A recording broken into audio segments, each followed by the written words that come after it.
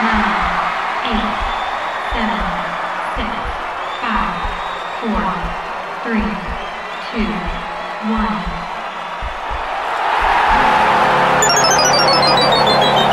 Game over. The Montreal Canadiens salvage one win out of their really tough road trip here against the Tampa Bay Lightning of all teams, the defending Stanley Cup champions. Listen, they were on the second half of a back-to-back, but at this point in the season, with how depleted the roster is, the Montreal Canadiens are going to take every victory that they can possibly get. All right, I've got two fantastic guests with me today, Lauren Kelly from Sportsnet and EP Rinkside, and Scott Matla from Locked On Canadiens. And Habs, eyes on the prize. How is everybody doing tonight?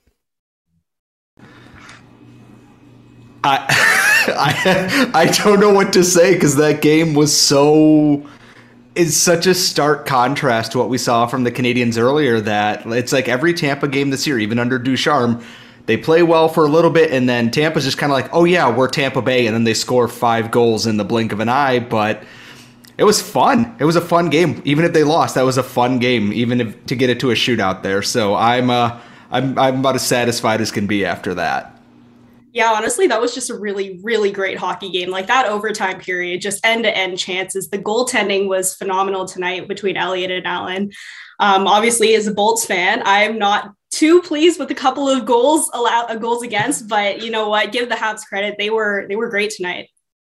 Yeah, it was a really fun game. And these two teams this year have not disappointed us once. And for somebody who's watched almost every single Montreal Canadiens game, I can't say that about many teams that the Canadiens have faced this year. They have been 3 incredibly entertaining games, 3 very hard-fought games. And yes, Corey Perry did break Canadiens fans' hearts twice, I believe, in the final minute in the first 2 games between these two teams. But in this one, he wasn't able to do it. I think he took a shift and went off right as it went to the final minute. So big mistake by John Cooper there, not having Corey Perry out in the final minute. But a really excellent game all around. And I think we kind of, in bringing it to overtime at all, avoided the controversy. Not that it really matters, because listen, the Canadiens have had a lot of goals go against them this year. It's a great year to have all the goals go against you, because it's not like they're competing for anything.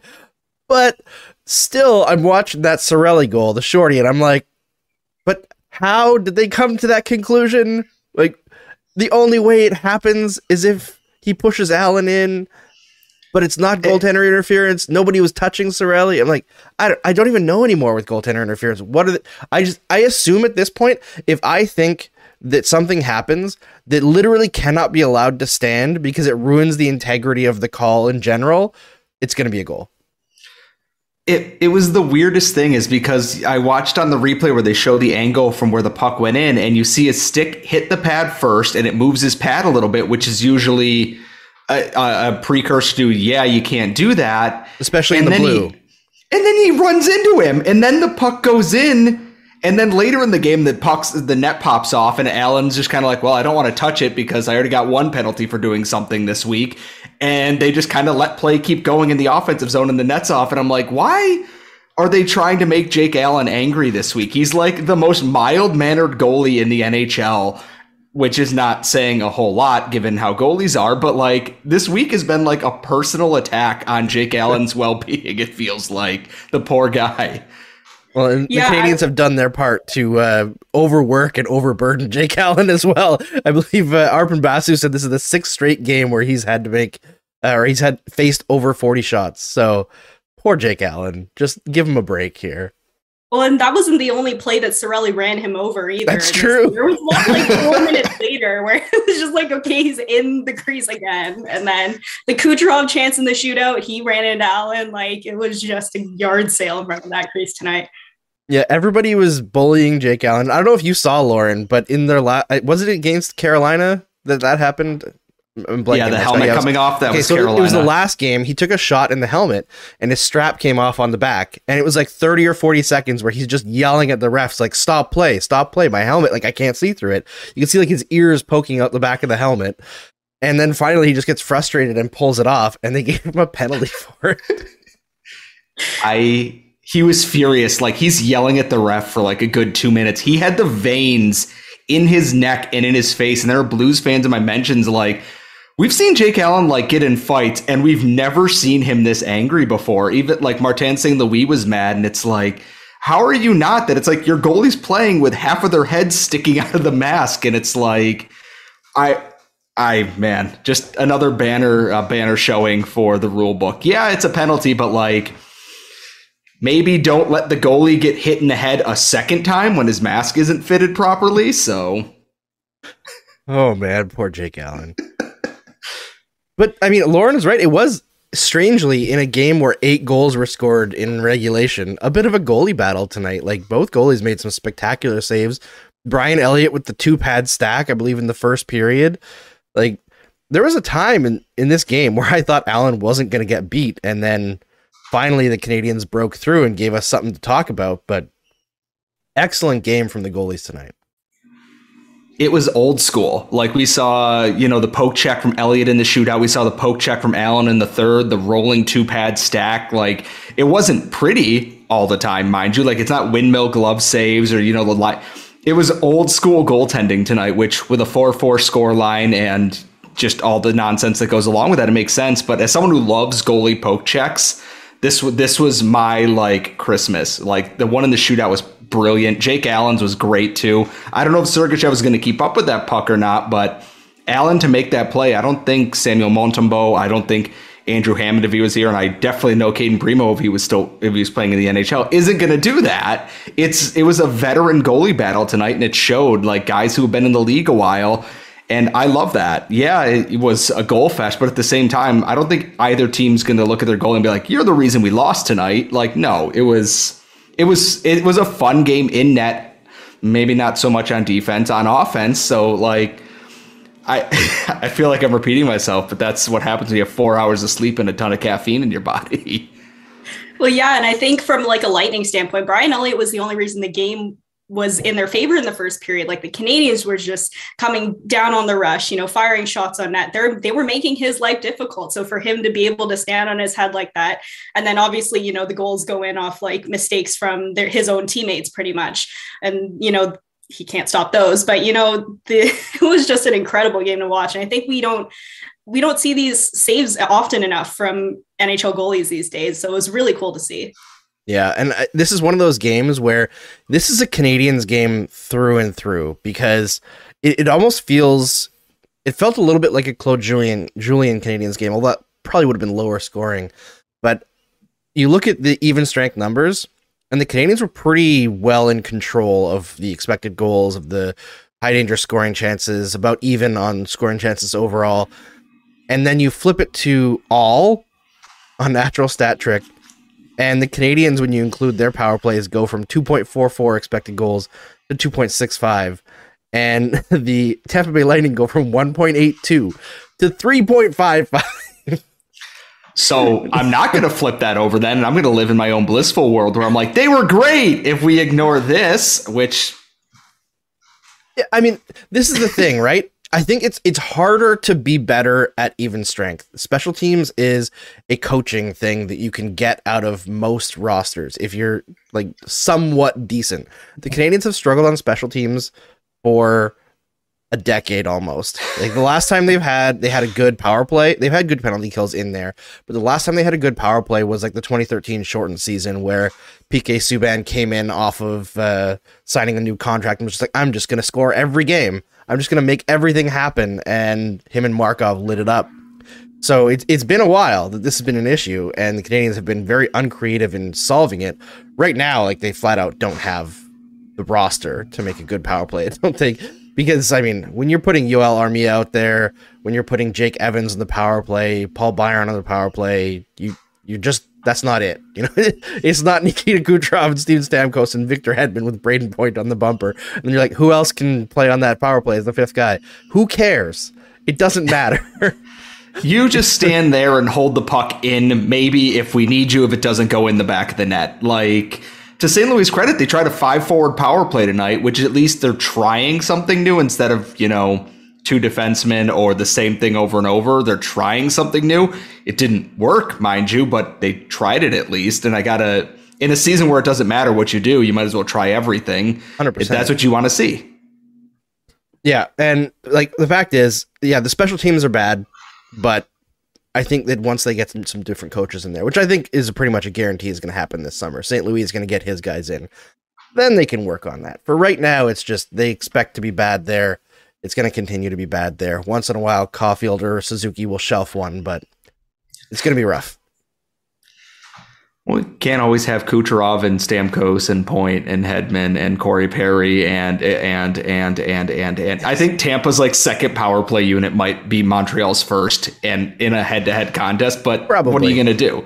But whatever. They're supposed to. They're the Tampa Bay Lightning and we're the 32nd place Montreal Canadiens. Apparently, we're going head-to-head with WrestleMania. I didn't even know that. I thought that was... Is it a 2-day event now, WrestleMania? Yes, because they learned that doing an 8-hour event that starts at 3:30 in the afternoon and goes until 1 o'clock in the morning makes everyone just want to die by the end of it, and no one cares. And it's just everyone grumpy tweeting the show that, like, this moment would be great if I wasn't so tired. I've been sitting in my chair for 8 hours now. Please make it stop. Yeah, there's actually a really good comment here that I forgot about. Galchenyuk's 30-goal season, there was a lot of power play goals. The Canadiens actually had something specifically on 4-on-3 power plays in that season that they figured out that was just incredible. I believe it was... I don't remember if Pacioretty was still there. I think he was still there. But it was like a trio of... I believe it was Pacioretty, Weber, and Galchenyuk. And for whatever reason, Weber really had chemistry with Galchenyuk on 4-on-3 specifically. And Galchenyuk had like almost all of his power play goals that year were on 4-on-3s. It was really weird. It was either in overtime where they were drawing calls or 4-on-4 where they were drawing calls. It was super weird, but they were really good for that stretch. But it was just that one setup that was really effective and everything else was still kind of meh for whatever reason. Was that the Radulov season then?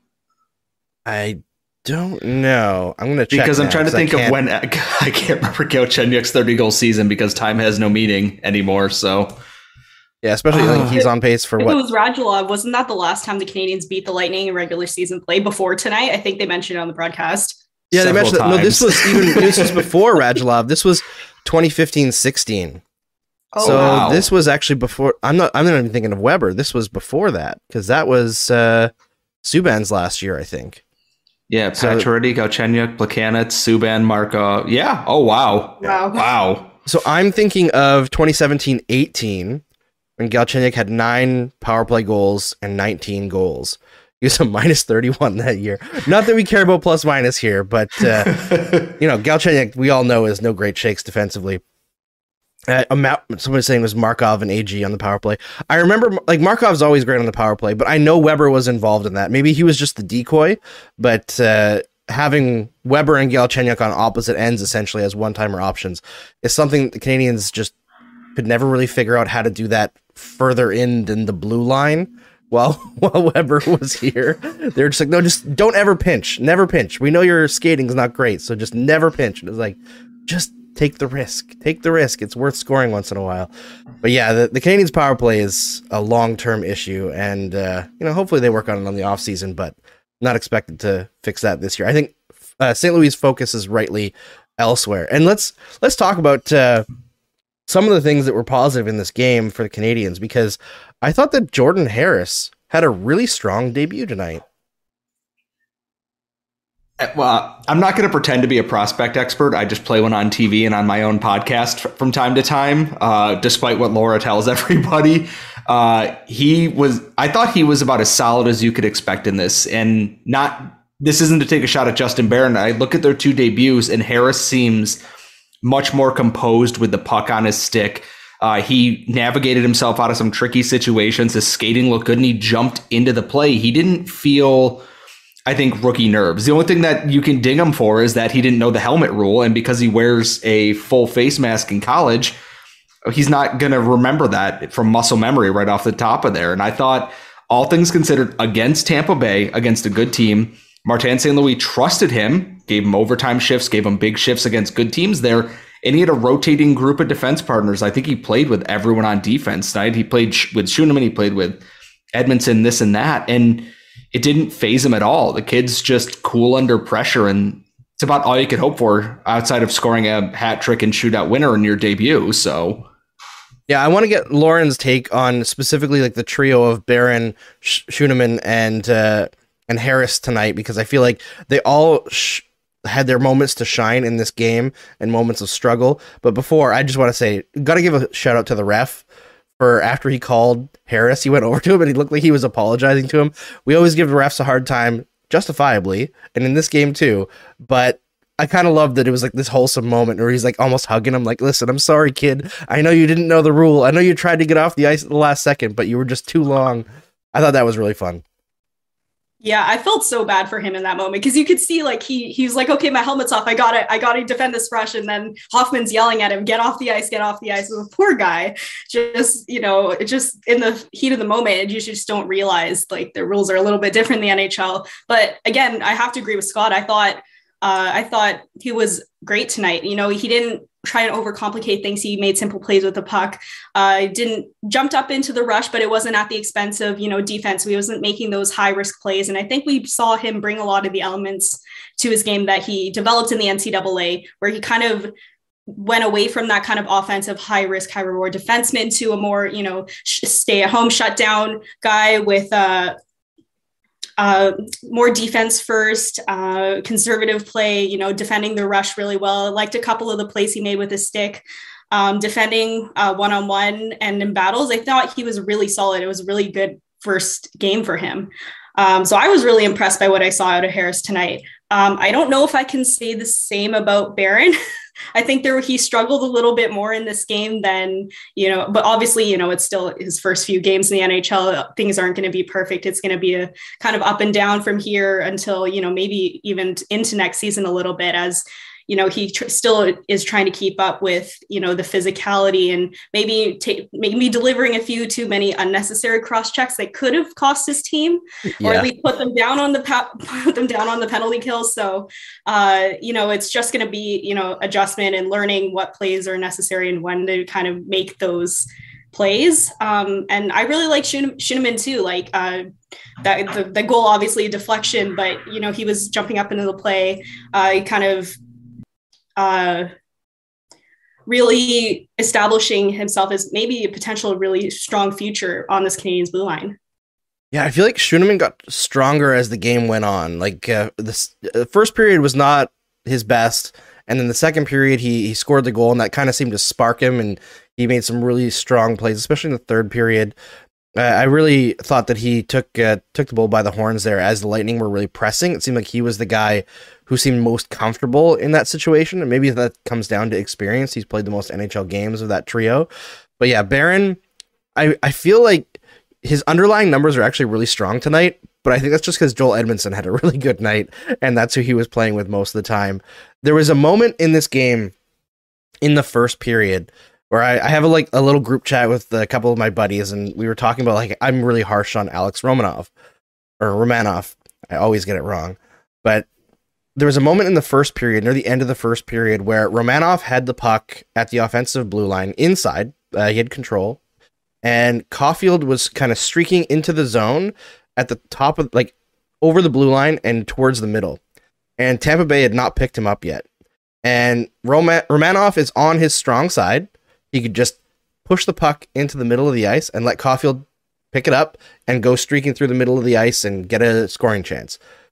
But instead, he keeps his head down and spins around and pulls a backhand down the middle or down the boards and turns it over immediately to the Tampa Bay player who was like, he's going to try to rim it around the boards. And I was like, this kind of read from Romanoff is why I'm just not sure about him ever being more than a third pairing defenseman. And I know he's playing a lot of minutes right now, but that's just kind of from necessity. He's like the second most experienced defenseman on the team, which is wild.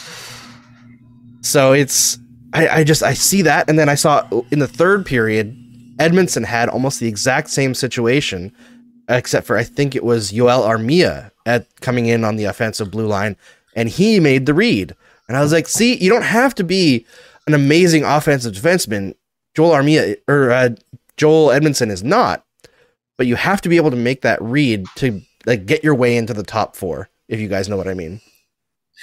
I think a lot of that with them working on with skills coaches and, like you said, a new coaching staff, they just need someone to, I don't want to say simplify his game, but just like take your time. It feels like he rushes a lot of things with the puck because he did the same thing against Carolina where he had time and space and he turned around and flung it right to the opposing team when he had space to make another pass there. And I'm wondering if playing, because he didn't play under Claude Julien. He practiced when Julien was still coach, I believe. And then I don't know if it's just fear of getting benched for a turnover or this or that, but he tends to play nervous. And when you can see when he's playing well because he's jumping into the play and he's being aggressive with his reads. And then something goes wrong and he just kind of shells himself a little bit. And he's got the mobility to be effective, but he's got to pick his head up there. And I think working with a coach and working with potentially a more modern defensive coach, all due respect to Luke Richardson, will help modernize his game a little bit. We know what he can do when he's on his game, but it's really noticeable when Romanov's having a really rough go of it, especially in the defensive zone.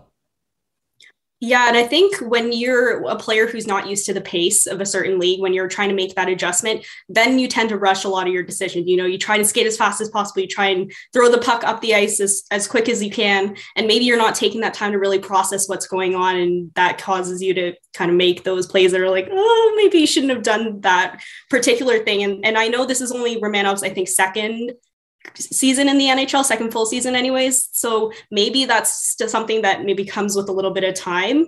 Obviously the mistakes are a lot more glaring this year. As you said, Andrew, that he's the second most experienced defenseman on this blue line, right? So maybe with a little, maybe another season, hopefully that changes. But, obviously it'd be something that you would at least hope to see improvement on, coming into the end of this season.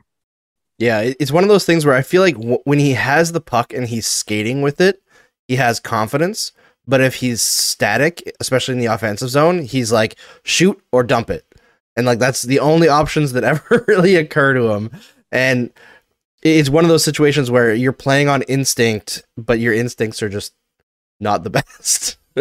But hopefully Romanov figures it out because, he's got the frame. He's got certain qualities that I know every coach and GM likes, specifically the fact that he can murder people out of nowhere. But we had a couple comments talking about Barron as well. 22 Paper Dolls, who's always a loyal viewer, saying that I know it wasn't very smart of Barron for how he went after a bunch of Lightning players in overtime, penalty-wise, but I did find it very funny. He was buying into the team spirit of not liking the Tampa Bay Lightning. I love that he did that. It's like he saw, I don't know if it was Colton or Hedman who jammed Allen. All I see is Barron just go, but he's like, I'm going to fight three dudes. And I'm like, please don't do that because you're going to be the only one who gets a penalty out of this. And because it's NHL officiating, he can go up and he decked whatever dude was in front of him. And I'm not a big like, hey, fight guys who touch your goalie and everything, but like, the whole spirit of the Canadiens right now is we're actually the scrappy underdog, not like the Bruins think they are, but like the actual scrappy underdog team that fights for it. And Barron's been here, a week and a half. And I like seeing that kind of thing. It means this team actually like gives a crap, even if they're still terrible. So it's a positive sign, I think. Yeah. If there's one way to endear yourself to your teammate, it's to stand up for your goalie, right? So it's definitely, I'm sure, made a good impression in the locker room. Yeah, and there was a correction here from a couple of people saying that Romanov's actually the third most experienced because it's Edmondson and Savard. I keep on forgetting Savard's around. Not that he's been playing poorly or anything. Actually, he's been playing pretty good since coming back from injury. He was just gone for so long, and then Edmondson was gone all season. It's like, it's hard to keep track of who's the veterans left on this team. There's been so many injuries and COVID and all that. Every night, like night to night, the only person I know for sure is playing is Suzuki. He hasn't missed a game so far in his career. Knock on wood. Can we talk about David Savard for a second? Because I noticed something hilarious is that when he crosses the blue line into the offensive zone, he turns into Bobby friggin' Orr, who has the world's slowest toe drag, but it works every single time. But the minute he steps out of that zone, he just turns into like a fourth and fifth pairing or fourth and fifth like defenseman in the NHL. No, fourth and fifth pairing is probably pretty accurate. I don't want to be mean to the guy. Like, they won. I don't want to be mean, but he gets the offensive zone. He's like, I'm going to do some wicked shit right now, even though he's not known for scoring goals. And it always works. It's like, you know, he's going to toe drag and cut to the middle to his backhand, and he's going to roof the backhand. And then it just keeps working. Like, teach that to Alexander Romanov, please. Like, hey, do this. You can skate faster than I can. Like, I don't understand it. It's the funniest thing to me is that watching him try and back skate to cover a guy is painful sometimes, but he hits the offensive zone. I'm like, oh man, what's he going to do this time? Which is not a thing I expected when they signed David Savard in the offseason. I don't know if it's that he's just so aware of the Lightning's defensive structures, or rather defensive structure breakdowns in this game, that he can just go right ahead and he anticipates and he knows the system so well because he played in it, that he's able to make those plays. Obviously, you guys have watched so many more Habs games this season than I have, but I saw similar flashes when he was with the Lightning playing against Columbus. So I wonder if it's just being so familiar with the other team's defensive system that he feels he can just go all Bobby Orr on them. It's definitely part of it, because every game against the Lightning this year, Savard has been really good and like activated and tried to do stuff. And I don't think he's actually factored into the scoring yet, but like, I remember the first game, he came really close. He like missed the net on like cutting to the middle out of nowhere. And this game, if he had just a slightly better hands, slightly quicker hands, he got around Brian Elliott and he just couldn't tuck the puck in, as Elliott like didn't hold the post there in the first period. It's just, you know, at the end of the day, Savard is still David Savard, and he gets almost there. He just needs somebody else to do the finish. Oh no, he's defensive Rene Bourque. He is defensive Rene Bourque. Well, hey, you know what? In my opinion, the new Rene Bourque, Josh Anderson, actually got one tonight. Scored on one of his 76th breakaway of the season. Finally got one. But yeah, I mean, the Canadiens had lots of positives in this game, frankly. The only real negative is the special teams are still terrible. And I mean, beating the Tampa Bay Lightning, there's probably a lot of money on the board for this one. I wonder how much. Sorry, I no, can't go believe ahead. Josh Anderson has only scored 99 career NHL goals. Did that stat shock anybody else? I was like, that's it. He seems to like score so often. Maybe it's just in the playoffs. I don't know. But he didn't score much in the playoffs last year either. I think he scored 5, and it was like he scored 1, 2, and 2, but they were separated almost equally. He had like 2 10-game goalless droughts in the playoffs. He's a really streaky player, and I feel like the problem with Josh Anderson is that he's very much like a very one-dimensional player. Like, he doesn't pass well enough to play a give-and-go style, and because of that, he's limited to like creating his own chances all the time. And even then, his shot is only decent, so he has to create really good chances, and he doesn't cash on too many of them. So it's a strange situation. He also doesn't shoot nearly as much as you would expect him to. Like, not even three shots a game overall. So he's a weird player. Is he just giant, handsome Paul Byron? Like, no, because Paul Byron scores on like 18% of his shots. Yeah, because he doesn't shoot it all. That's why. Yeah, because he only shoots on breakaways or when the goalie's like out of the net.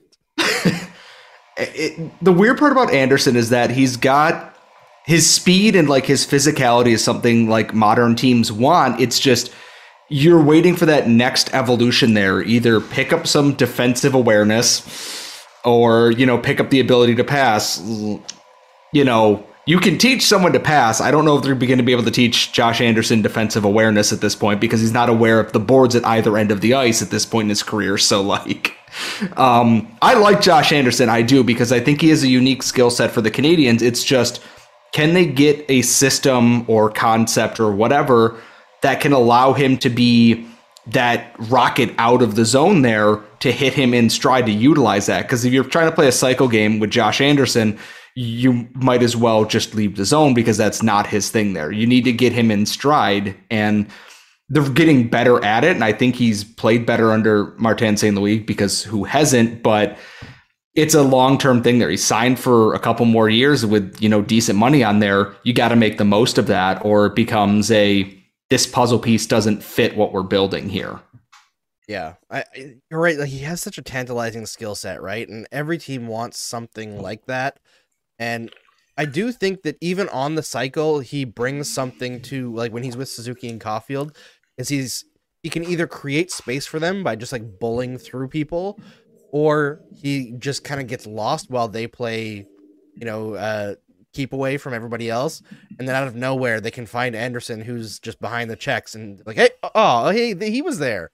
And he can kind of finish off a play here and there. He just hasn't been consistent enough. And I think with all the lack of depth that the Canadiens have in general, they seem to have found that they can't stack that line. Although I will say, as much as, like, I know he assisted on Caulfield's goal in the 2-on-0 tonight, but I don't think I like Rem Pitlick on that line, just because his defensive play is not great. And Suzuki's taking the tough minutes, he's taking the matchup minutes. Caulfield, I think, tries really hard defensively, and he's better than people give him credit for, but he's still like a little guy who's going to get muscled off against top competition.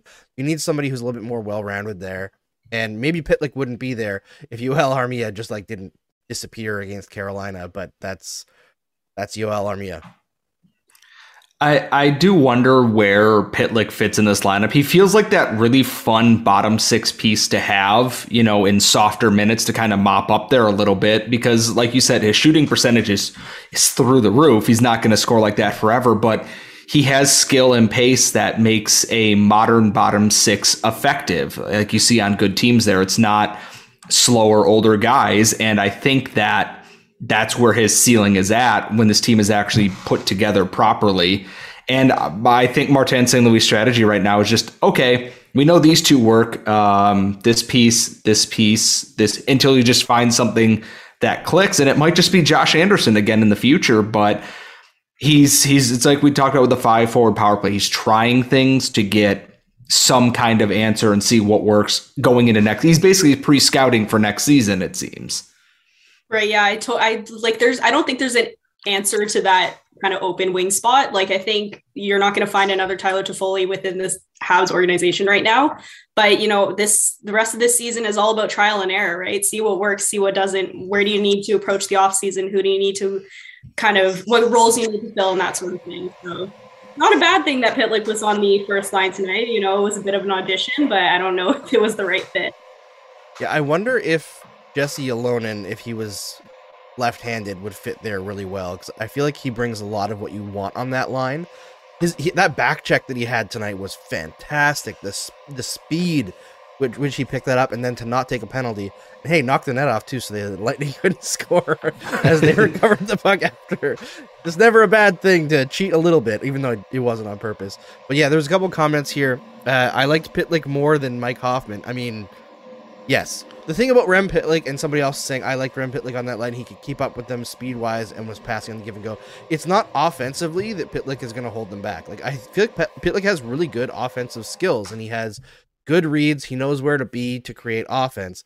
It's that he is a really bad defensive player. Hoffman is also. So yes, it's probably a better fit than Mike Hoffman, and he doesn't do the I'm going to pass to the neutral zone out of nowhere that Mike Hoffman loves to do in the offensive zone. So he probably fits better than Hoffman. It's just not an ideal long-term fit. And I think my favorite part about Mike Hoffman tonight in this game, and not to dump on a guy where there was a lot of positives, but after the goalie interference goal, is just Hoffman slowly skating by with his stick on his shoulder and just kind of going, well, all right, and then he just kind of leaves. He just slowly slides out of the frame with his stick on the shoulder. I'm like, yeah, that tracks, all things considered. So like, I don't know where they fit him in this lineup next year. And he's the only person that I'm like, I don't see a fit. He can't play defense to play on the top line. They don't have another secondary offensive only center on this team right now. And it's just, it doesn't work in the system Martin St. Louis wants to play right now, which seems to value that effort like, Jesse Ylonen had tonight. I'd like to see Ylonen get a shot further up the lineup. I think he's proved himself in the AHL, and the next step should be him playing more than 8.5 minutes at 5-on-5. So I think he's earned that chance at least for towards the end of the season, or until he has to go back to the Rocket. Yeah, I'm with you. I think Ylönen's been very strong, and I would like to see more of him. And I think we should see more of the kids playing as the season drags on, because as much as I think Martin St. Louis has come in here with a focus on getting them playing for each other, and you want to like win some games, build a positive environment going into next year, you also have to try out the kids. And I think he's been pretty good at that, especially on defense. You know, playing Harris tonight in 3-on-3, second time in a row that he's had a rookie in their first game in the uniform playing on 3-on-3. That's really cool. I don't think any coach that I've seen my whole life in Montreal would have done that. So very interesting that he's pushing that. But yeah, I thought Ylönen, again, fantastic night tonight. I want to see more of him. There's probably not too much more to talk about in this specific game. I feel like we've covered it all. But because we have Lauren here, I want to take advantage and ask her a little bit about some Canadiens prospects. But before we even get into the Canadiens prospects, because Lauren scouts the OHL, we got to talk about Shane Wright, right? Because this is the guy that I think every Canadiens fan wants to get coming out of this summer. More than anything else in the world is get Shane Wright, get that number 1 overall pick. So, Lauren, we've had Mitch Brown, we've had David St. Louis, we've had Tony Ferrari talking about Shane Wright. Tell us about Shane Wright from your point of view, because everybody sees players a little bit differently. Right. And well, I don't know how many Habs fans have gone to Kingston Frontenac's games this season, but there is actually a Shane Wright Habs jersey hanging in the Leon Center this season. And I witnessed it with my own 2 eyes. So if that's not a sign, I don't know what is. But I don't understand the Shane Wright hate, and I don't, or maybe the overrated kind of narrative that's being spoken of him this season from fans.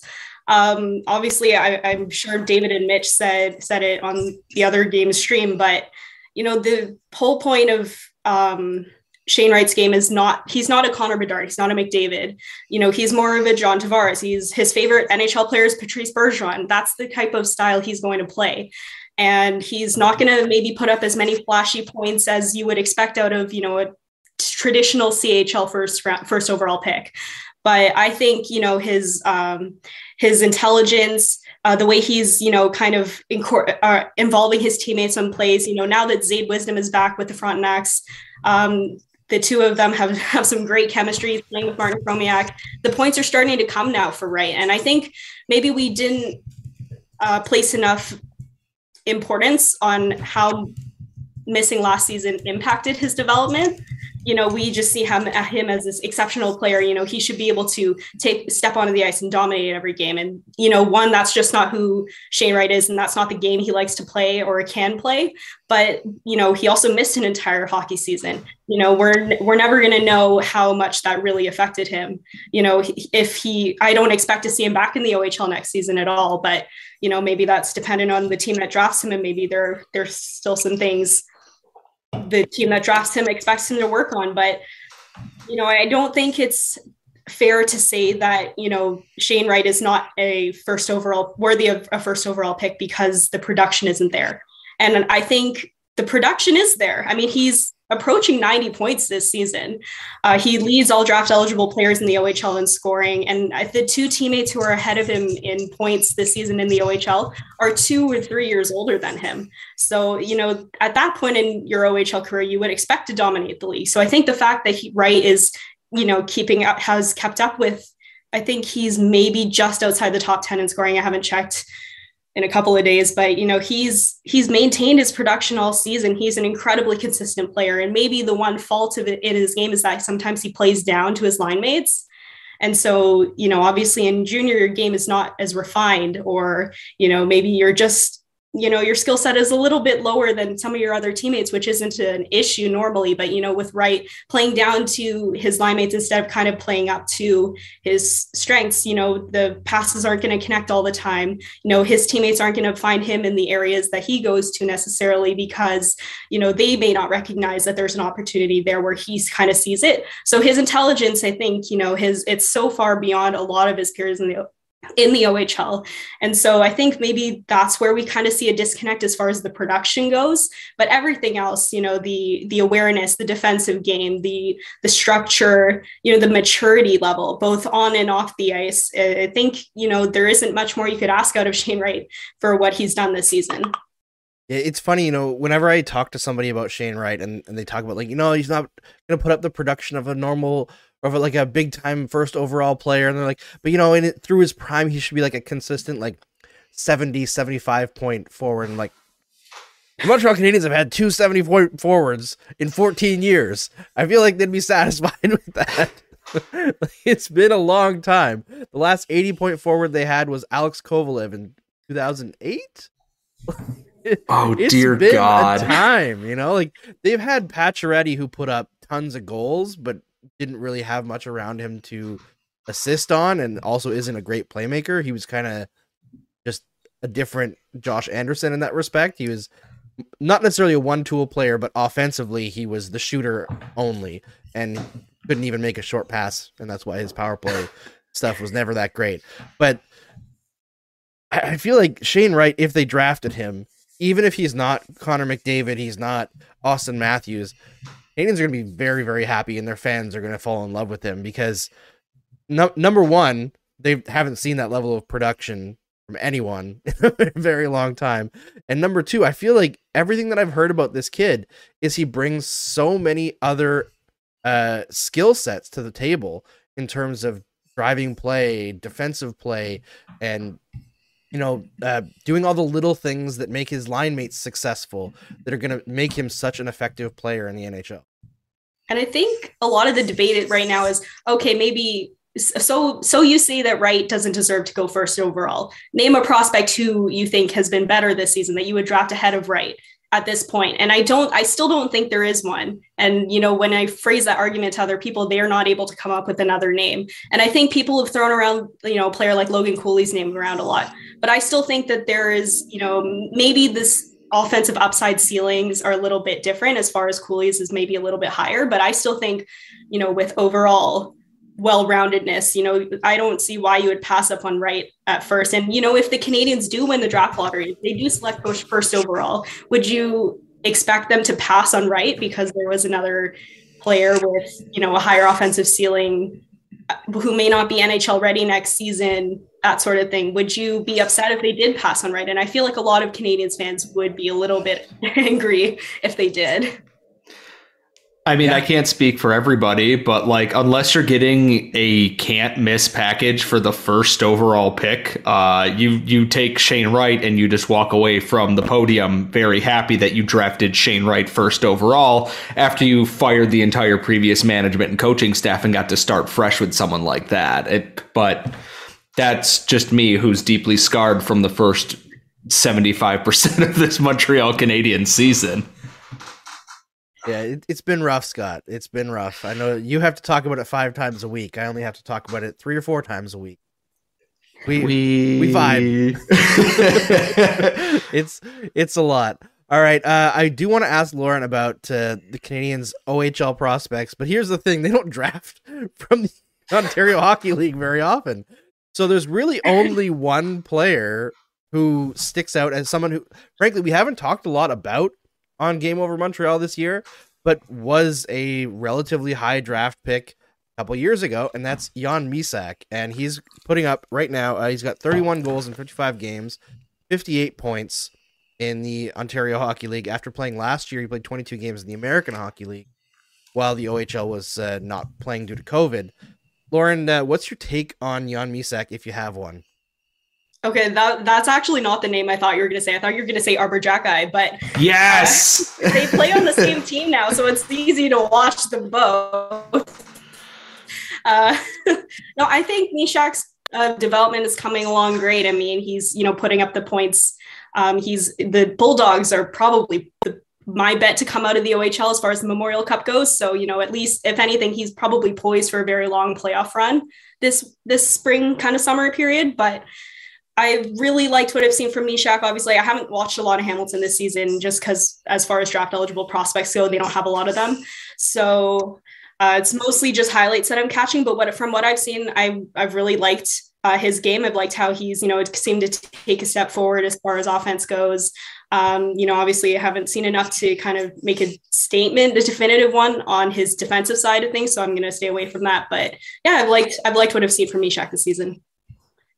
That's good. I mean, the Canadiens need some of these like mid-tier to like C-tier prospects to hit, right? They need that in order to build something special going forward, because you can't just rely on the players that Hughes and Gordon picks, because then you're waiting 5-6 years before you actually start getting players breaking into the NHL. There was a comment here on Joshua Waugh, who we talked about a lot on the last episode of Game Over, because David St. Louis is like intimately familiar with Waugh. He's scouted him a lot. I don't know if you've had a chance to watch him at all this year, Lauren, because I know you're more Ontario Hockey League. But for those who missed that show, I'll relay what David said. Essentially, that Waugh has an issue that's common to a lot of junior players in that he's like too skilled, and he's able to basically shoot from anywhere and score goals. So he carries the puck a lot himself and doesn't really use his teammates very well. So a lot of his assists are off of rebounds or, shots that get blocked and then another player scores. And he doesn't really play that like give and go game that makes Suzuki and Caulfield so excellent at the NHL level. So he needs to work on that, but also his skating is an issue. So if you're not able to play the give and go game quickly and also your skating is holding you back, that's like two things that working together make it kind of difficult for him to translate his skill to the NHL, especially when, like, if you're the guy who likes to hold on to the puck all the time, but you're going to be slower than everyone else and like less agile than everyone else and have a skating stride that like people can pick up and chase you down, it doesn't necessarily work. So I think Waugh is a player that they need to focus on heavily in development and try to get the most out of him, because he clearly is so skilled. But it's more of a long-term project than it might look for a guy who's putting up sick numbers in junior. That vibe with what you've seen as well, Lauren?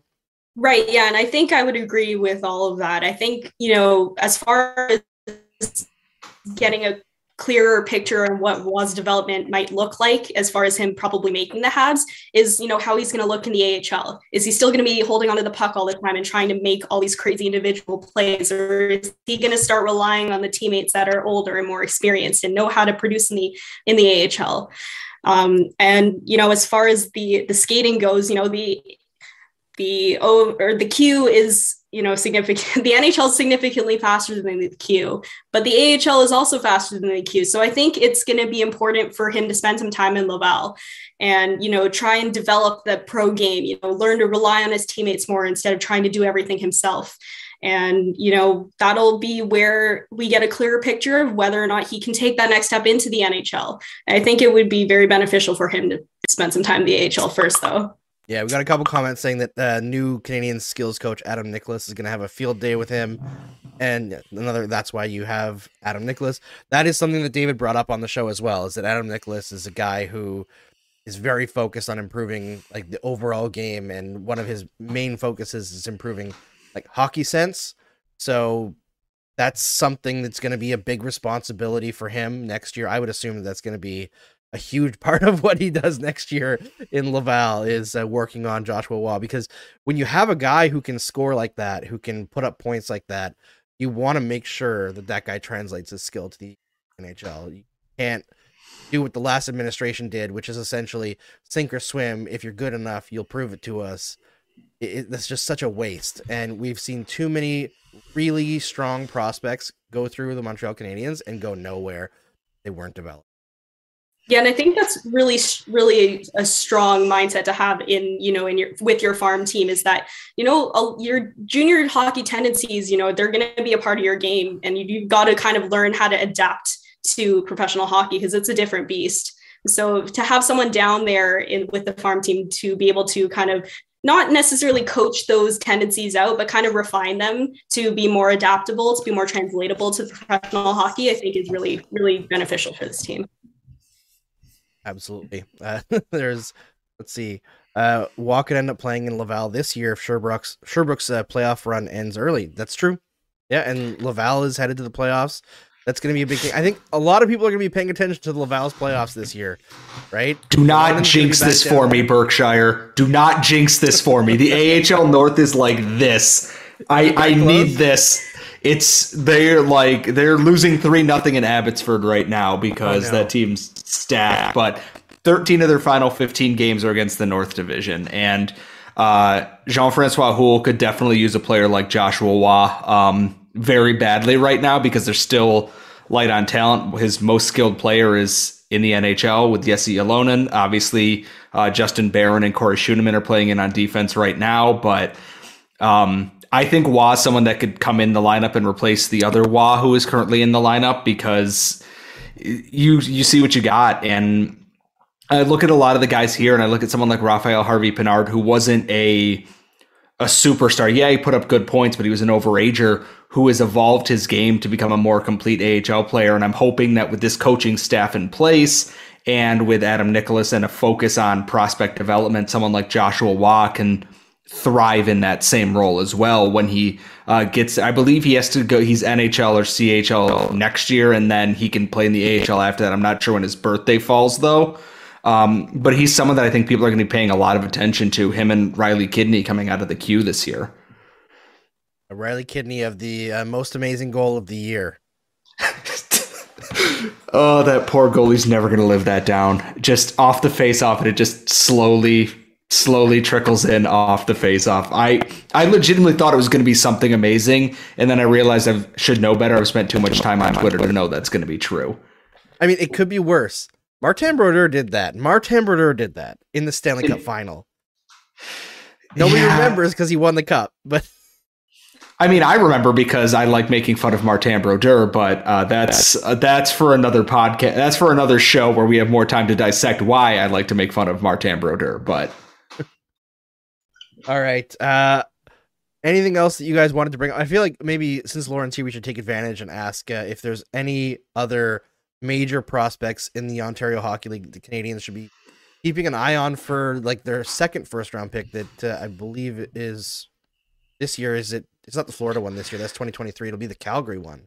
Unless it gets deferred and then it is a 2023 as well. If they, right. I can't remember what the conditions are on that, but it could become a 2023 first overall pick, but I don't think that's going to end up being the case.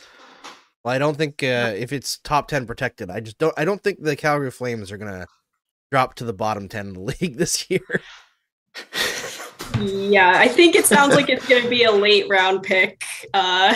So as far as the OHL goes, there is a lot of confusing for draft eligible forwards in the OHL this year that could go anywhere from the second half of the first round to the fourth round.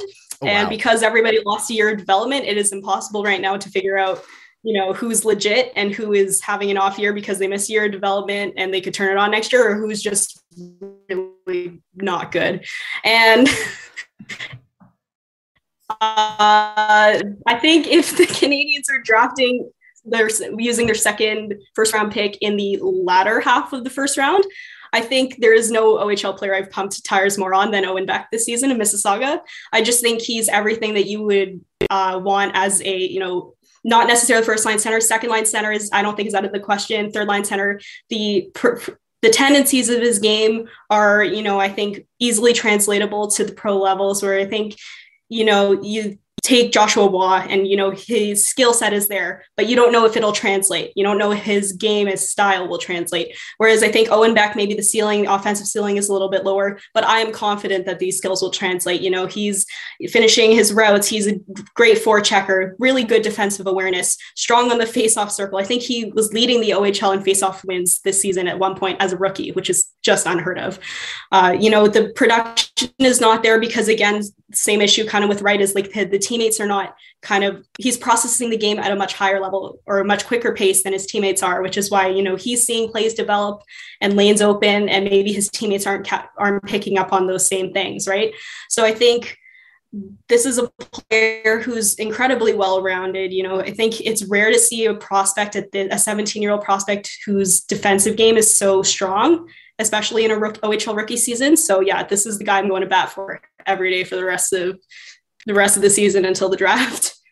Yeah, I've seen you throwing out a lot of Owen Beck love on the timeline. He's definitely a guy that I've got my eye on now as well, because you're that strong on him, says something. All right, I think that's all we really have for you today because everybody's got some work. It's a Saturday night. You want to have fun as well. So thank you, Lauren, and thank you, Scott, for joining me here on the show.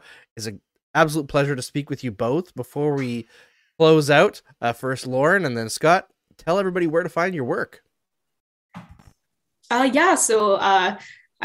think Andrew's mentioned I'm at Sportsnet, but that kind of recently changed a couple of days ago. But you can find me at Elite Prospects full time now, which is very exciting. I should be writing a little bit more for EP Ringside and that sort of thing. So, congrats on full time. Yes, thank you. Sorry. As for myself, you can follow me on Twitter at Scott Matla.